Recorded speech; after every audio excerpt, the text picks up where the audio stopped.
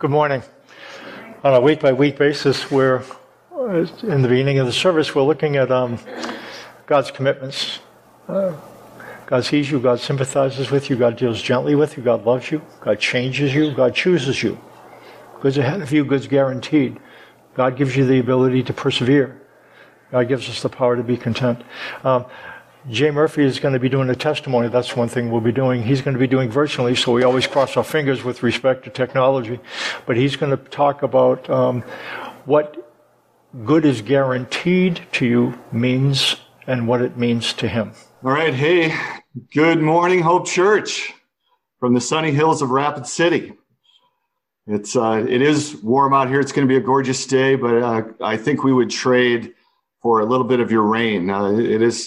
It's pretty dry out here. Okay. And one of the greatest blessings for Lisa and I has been through this pandemic, maybe one of the only blessings, has been that we've been able to reconnect with all our forever family at Hope Church via Zoom. It's been a wonderful blessing to us, and we hope that we can see you face to face sometime soon. So with that, Mike asked if I would comment on good is guaranteed and what it means to me. So, one of the things I really love, have always loved about Hope Church is that everybody comes here from someplace else. And as a result, we all got baggage. We got lots of baggage. Okay. Now, I'm not here to talk about mine, but rather to emphasize just one very, very important point. And that is this. Until I was 30 years old, I had never heard of grace. Never. Grace with a capital G, the undeserved gift of grace was nowhere to be found on the spiritual landscape of my upbringing. Nor was the idea, the concept, or the truth of a salvation that is 100% guaranteed. I'd never heard that before. The question was always, what's it take to sway the scale in one's eternal favor? The answer? Just a little bit more. Always just a little bit more, no matter what. So that, it seems that wherever salvation is talked about or preached, but is not guaranteed, those are the places where you're going to find misery. And that was the case a lot of the times in my upbringing, right? Now, Mike has made it clear, abundantly clear over the years, that we don't get our best life now, okay? Where the struggle is real, we'll get our best life then, all right? And 100 years from now, we're all going to be just fine, and then some.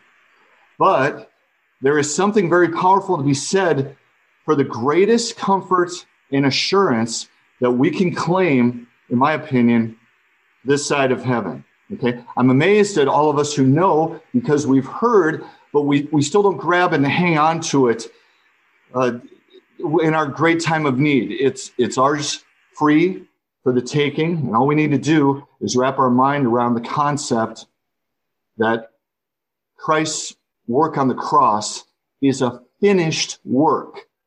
It is finished, okay?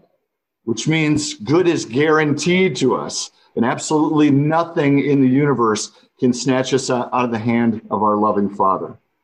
Good is guaranteed to us because we're connected to good. You know the verse, never will he leave us, never will he forsake us, okay?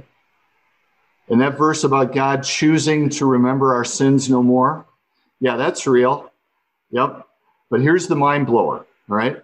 That promise comes to us from a supernatural being that is outside of time, okay? Which means he's choosing to remember all of our sins, everything we've ever done, and everything we'll ever do, all of it is covered for all time, for eternity, okay? This is where I find the greatest benefit of being a Christian in this fallen world, okay? This is where I find rest. This is where I find what Paul talks about, the peace that surpasses all understanding, okay? I'm learning, it doesn't happen overnight, but I'm learning to lean hard into God's promises, and that is where I find my true rest and peace.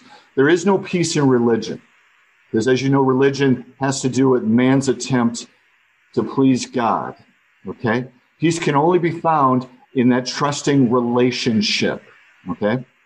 Now here's where you've really got to reconsider and think about your vision of God the Father, okay? You need to see God for who he truly is, not the prosecutor, not an old man with a jagged finger who is pointing at you as he's playing the highlight reel. Nope. You need to see him as the perfect, loving, caring father that he is. A father that's crazy about you and will love you more than you can ever fathom. I'm learning to trust God. And again, it doesn't happen overnight. It happens over weeks, months, years. But I'm learning to trust and lean hard into his promises, and he has never let me down, ever, nor will he ever. All right? Now, doesn't mean I always get what I want, but I know that I can rest easy no matter what may come, that he's got me, and I'm okay. Like I say, this concept never came to me in my youth, and I wish it had. Back a long time ago when I was 13 years old, I was a very lonely, awkward work in progress. Okay? Up until a year prior to my adolescence, I guess you could say, I was raised by my mom, who was a widow and a single working parent who, she wasn't around much. But now there was a stepdad in the picture who liked to drink and didn't care for me much at all. To say we didn't like each other would probably be a massive understatement. I was young for my class, and I was a late bloomer, which essentially meant I was a boy surrounded by some very dangerous young man boys, if you will, at a very awkward age. I didn't fit in. I couldn't compete. My grades were terrible. My home life was awful. In short, I was just plain miserable. And one day, I noticed a classmate of mine, a friend of mine by the name of Todd Williams. He was wearing a really cool T-shirt from a band that I'd never heard of before. He said his cousin Rich Williams was in this band called Kansas, okay, and had sent him the shirt. So I went down to Music Land in the Huron Mall, which is right next to an original recipe Godfather's Pizza, all three of which are gone these days like dust in the wind. But that is not the song that I heard. No, that one would come out later, okay? The song that changed my life, you know the one, it's the other one. And I think Mark Lauritsen has preached on this before, so bear with the amateur here. Carry On, Wayward Son, okay? I think I bought the 8-track and a slice of Godfather's original combo. Oh my, just the best. And went back home to my room in the damp, dimly lit basement of the house I grew up in. Now, now some songs are great because of the music, but quite frankly, and Kansas is good, but it's a bit of an acquired taste, okay? There's a lot going on there. What makes Carry On Wayward Son so great are the lyrics. And if you're over 40, you know them, okay? Let's go ahead and recite them all together, shall we? Carry on, my wayward son. There'll be what? Peace when you are done. Lay your weary head to rest. Don't you cry no more.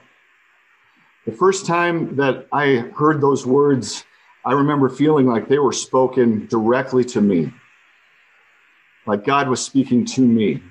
Yeah? The last verse, just as powerful as the beginning of the song. Now your life's no longer empty. Surely heaven waits for you. Okay? A little bit of encouragement that made all the difference in the world 43 years ago. To a kid that, even though I didn't have a dad around to show me the way, that somehow I knew from that moment on that I had a heavenly father that had my back. Okay? Now, years later, when I actually took time to read the Bible, I came across God's promises in Scripture, which to me were very similar, but much more powerful than any lyrics from a Kansas song. I will forgive their wickedness and remember their sins no more. I will forgive your wickedness and remember your sins no more. I will forgive her wickedness and remember her sins no more. He's forgiving my wickedness and remembering my sins no more. Hebrews 8:12, any way you spin it, good is ahead of you. Good is guaranteed to you and me. These are powerful promises that we can use right now, and we should use for strength and comfort in our time of need. Rest assured, the struggle is real, but he's got you, okay? And a peace that comes to us not of our own ability or understanding, but from a loving, caring Heavenly Father. Enough strength and peace for us that we may carry on. Thanks, everybody. Again, it's so good to see you and via Zoom, and we hope to be reunited with you in person real soon on a Sunday morning. Thanks. Take care. We're in a series, Lost in Translation, and this week we'll finish discussing the dark side. We'll talk about hell and Satan. In the first century, the dark side of eternity. Here we go. Thanks, John. Here's what the dark side of eternity looked like. There was Hades and hell. And again, this was what they believed in the first century. Hades was the place temporarily received the souls of the ungodly during the period between death and resurrection. So what they believed is that when your spirit left your body, then the spirit went to this place called Hades. It's an intermediate place where the ungodly were punished, and there was another place that they had different kind of senses for what it was. There was a paradise, some believe, that was separated. It was in a different place, and for some, Hades was a place that both the ungodly received one kind of treatment and the godly received another. That's Hades. Hell, though, is different. It's a place that eternally receives both the souls and the body after the resurrection at the last judgment, and it's a permanent place. I looked, and somebody else had looked up as well. There was a Wikipedia site that indicated that hell is found 167 times in the Bible, that's not true. And what we'll end up talking about, why is there so much ink given to hell and Satan when the Bible talks about them, but not as much as we would imagine? In fact, the word for hell is found just 12 times in the Bible, and the word for Hades is just found 10. And the idea that it's 167 is just not true. Pharisees, they were the Jewish scholars who existed. They're the ones that Jesus had a lot of problem with. They believed in Hades and hell. In fact, one school of Pharisees, they believed in kind of a purgatory type of existence. When I was growing up, I was taught about purgatory. Some of us understand that. It's kind of the place where I imagined, in my mind, it was if you weren't good enough to go right to heaven, and you were not so bad that you were shipped off to the other place. So you go to purgatory, and the way I saw it is just like it's like being in a chain gang. So you're breaking rocks, and you're breaking rocks for so many years, and then you get past that, then you end up being able to go to heaven. That actually came from Pharisees. They believed that prior to the church that I grew up in believing it. Doesn't seem, though, biblically, the Bible doesn't support that type of purgatory existence where you work off bad things before you can enter heaven. We looked at hell a couple weeks ago. I'm just going to review some of the things we talked about. With respect to hell, Jesus confronts Jews with hell, not Gentiles. And there are things that Jesus then directed Paul to say to non-Jews, Gentiles like us, and apparently hell wasn't one of them, because there were a lot of instances where Paul could have pulled the hell card if he had wanted to, but he never did. Paul doesn't mention hell once in his letters, and he speaks of everlasting destruction once. Again, I'm going to tell you what I think, and it can be supported biblically. Now, we might not all believe the same thing, and that's okay.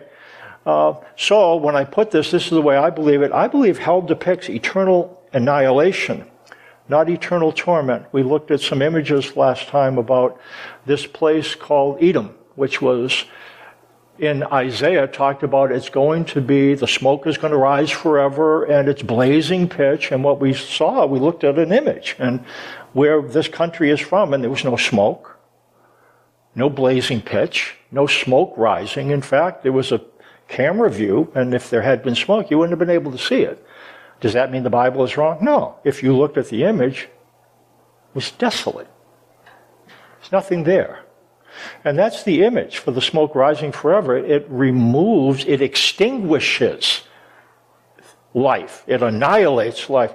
I think you can be biblical and believe that hell is not somebody frying forever, but it's life that is gone, annihilated.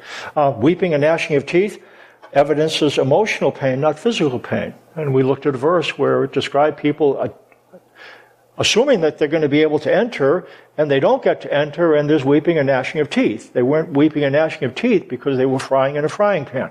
They're weeping and gnashing of teeth because they arrived at the place that they expected to be able to enter, and they couldn't. That's what it talks about. There's a verse that talks about death in Hades.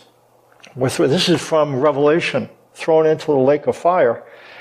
This is the second death, the lake of fire. If anybody's name was not found written in the book of life, he was thrown into the lake of fire. This is an image for hell.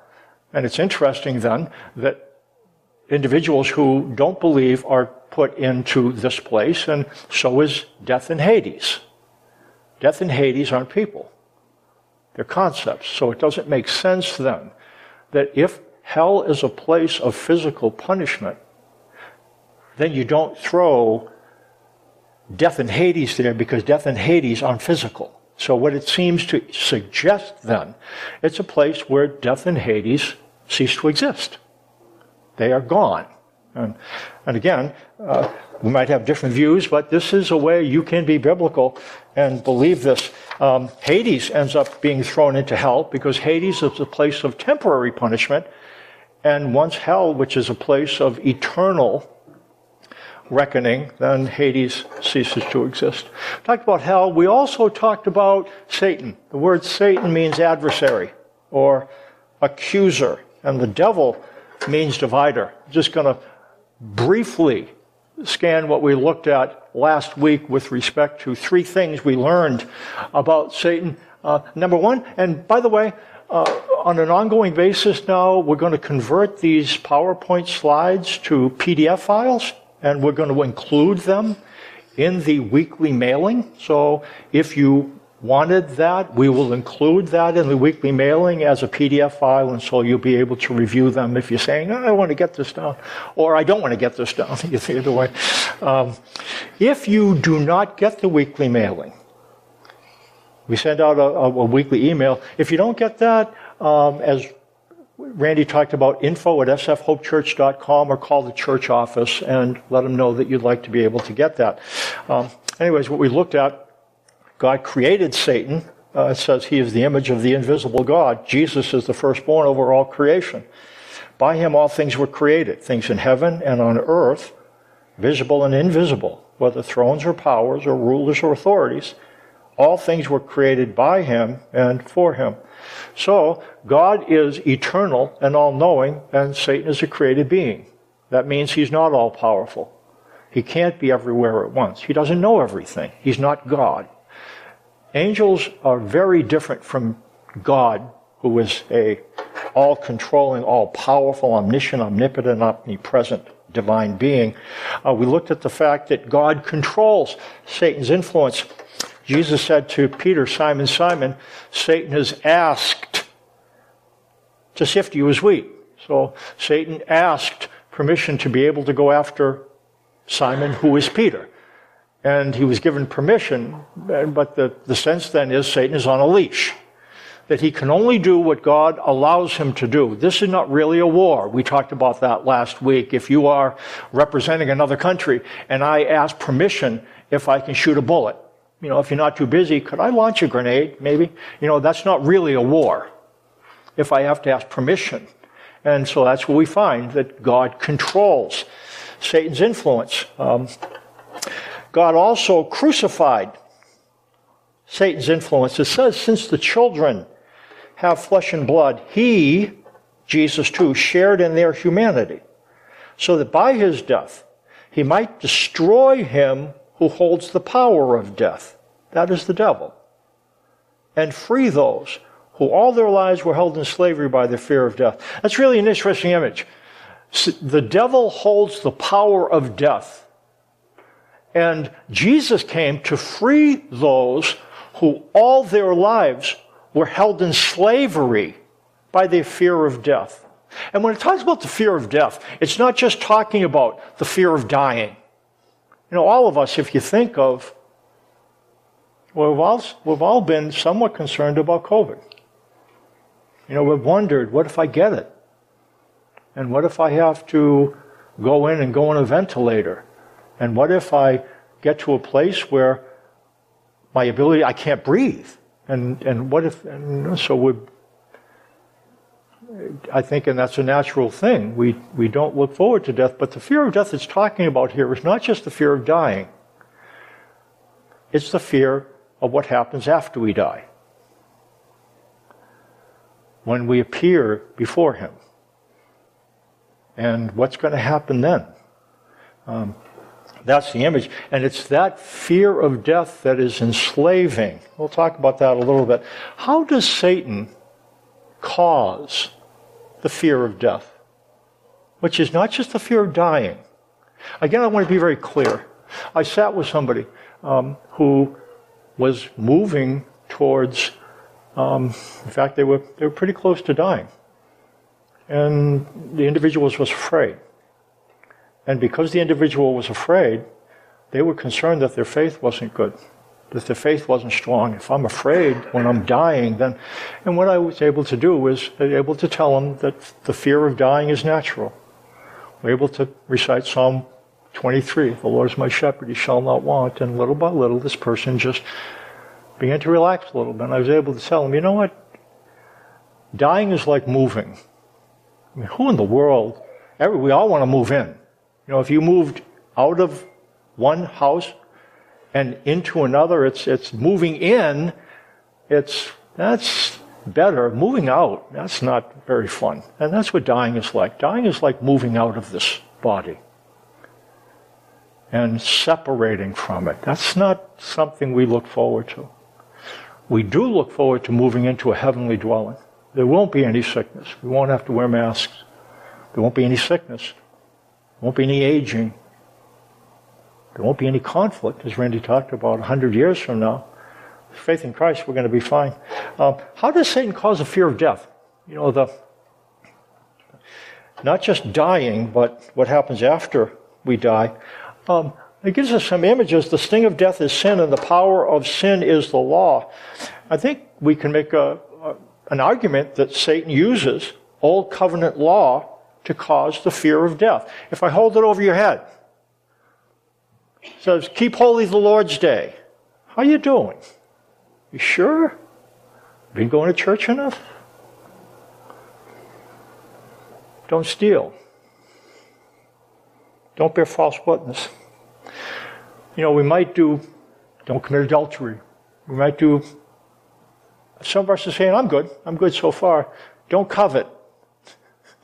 How many of you haven't coveted? Coveting is wanting something you don't have, wanting somebody else has.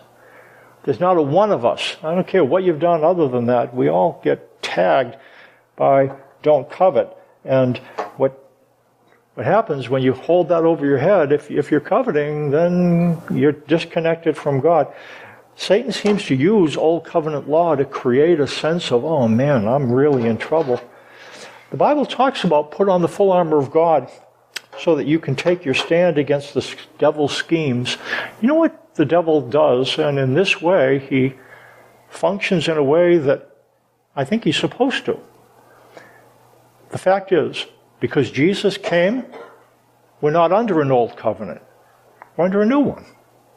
When you are pulled into old covenant thinking, God's going to get me, he's going to get back at me, That's where Satan would pull us back under the old covenant. And when you're here, what do? Say, get away from me, Satan? No, you don't say, get away from me, Satan. What you do is you look at the cross. What happened at the cross? Jesus inaugurated a new covenant that replaces the old covenant. So that's what he would have us do. It's more important to look at the truth than it is not to look at the error. Don't back away from this. Look towards, in fact, well, what difference does a cross make?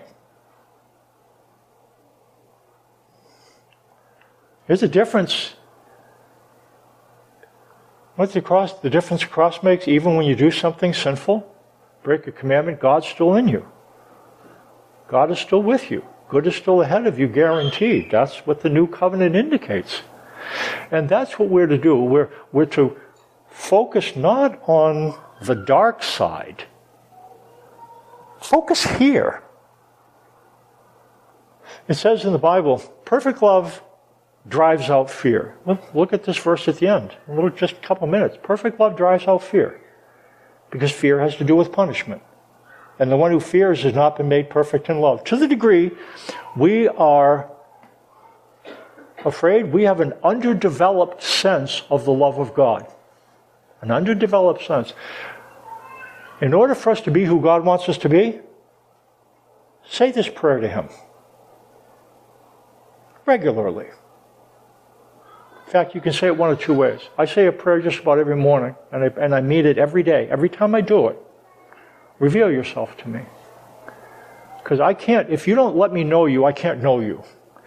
What God wants to reveal to you about Himself, is you listen to me, is His love for you. And to the degree that that becomes deeply rooted, you're going to find that love drives out fear. It's like a teeter-totter. Perfect love drives out fear. If your fear is high, what do? Try to push your fear down? No, you can't push fear down. Don't do that. Don't do that.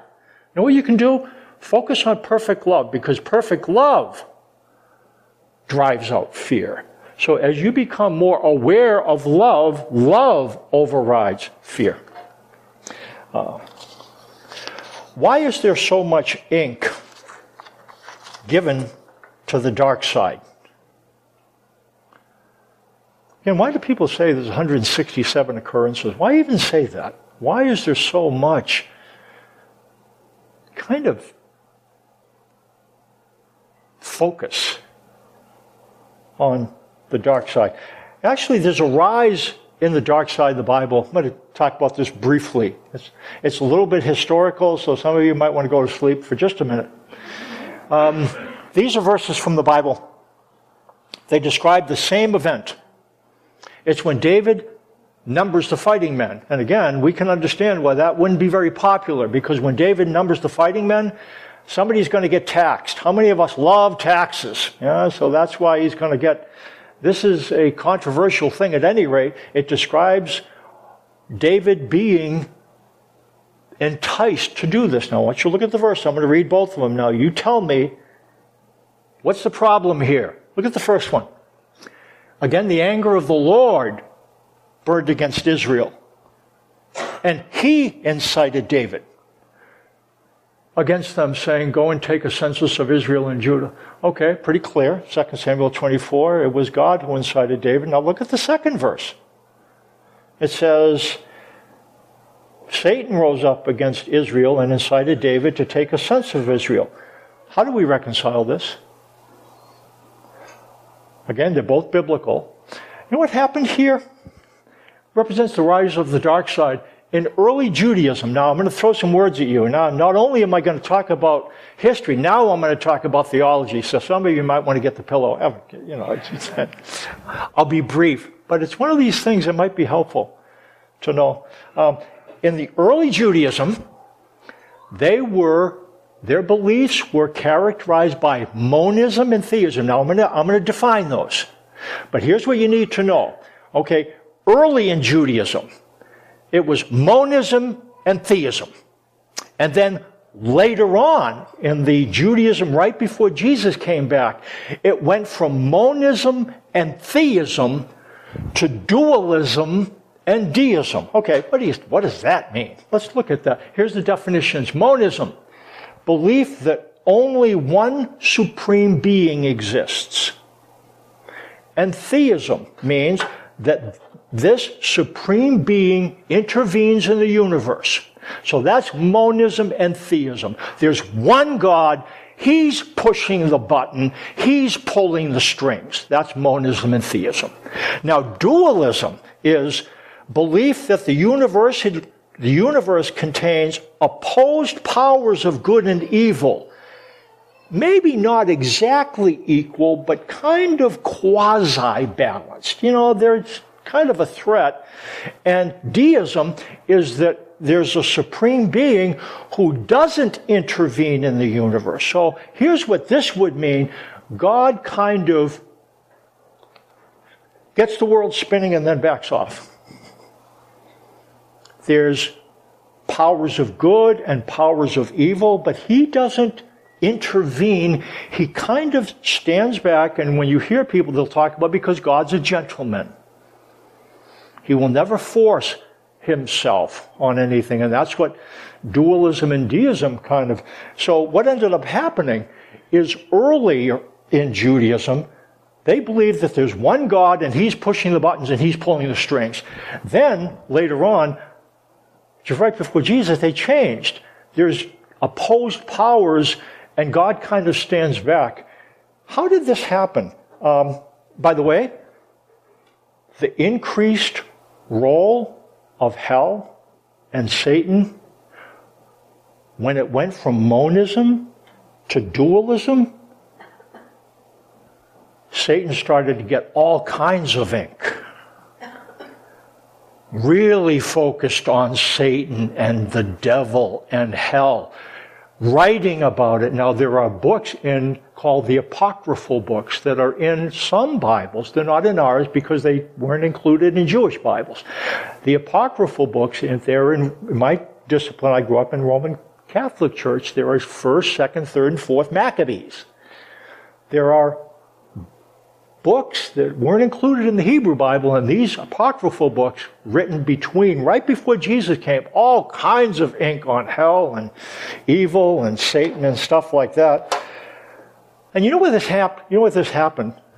It happened when the Jews went into captivity into Persia, and Persian religion was dualistic. It was pagan. So the Israelites entered into the captivity, monistic and theistic, and when they came out on the other side, dualistic and deistic. And that's where Satan started to become the focus. And you know what ended up happening? What did the church copy? Early Israelism, early Judaism, or late? The church has kind of copied late Judaism. Well, are we saying that the Bible is wrong? When there is confusion in the Bible, here's what you do. Dial in the New Testament, and does Jesus have anything to say about it? Is there anything clear? And here we do. Simon, Simon, Satan is asked to sift you as wheat. I have a question for you. Satan is asked to sift you as wheat. Does that represent dualism and deism? Or does that represent monism and theism? What? Monism and theism. God's the one who's pushing the buttons and pulling the strings. And that's where Jesus tells us that's what it's like. God doesn't have to roll up his sleeves and contend with evil. He's God. Nothing challenges him. And what's happened over the years, we've become so preoccupied with the dark side that we're not looking at the light side. And there's no power in looking at the dark side. What difference does this make? Really? Okay, now we're past the theology and past the history. And what difference does this make? Here's what it says. There's no fear in love, but perfect love drives out fear, because fear has to do with punishment. The one who fears is not made perfect in love. I want you to imagine, as you think about God, you're really aware of his punishment. You've done things wrong. And you're wondering what's going to happen to you when you die. What do you do about that? What do you do about that? Try to be better? That's okay, but you've already done bad things. You know what it says? Perfect love drives out fear. I got a prayer for you. Once you want to know something from God that's really going to help, and you can ask him this. God, I would ask that you would help me to know your love for me. Could you pray that to him? You know why? Because perfect love drives out fear.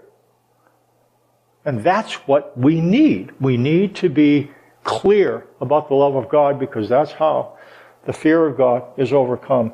Satan uses law to create the fear of judgment. Fear decreases love. You can't use fear to catalyze love. You better love or I'm going to punish you. That's not going to work. Not going to work. Doesn't work. We love because he first loved us. Love begets love. God uses love to drive out the fear of judgment. Fear decreases love, but love decreases fear. And that's where God would have us focus. We love because he first loved us. Stand for closing prayer.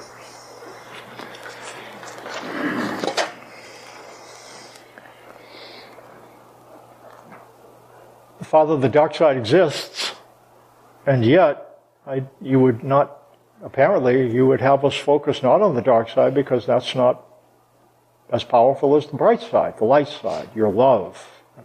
That's what's more real. And anyway, there are challenges. There are things, but you would have us focus on your perfect love. I guess I would ask then, would you help us to be clearer about your perfect love for us? Apparently, that's what we most need. Would you help us to know your love for us little by little, more by more, as we remain? So that perfect love, our awareness of it, can drive out fear. In Jesus' name, amen.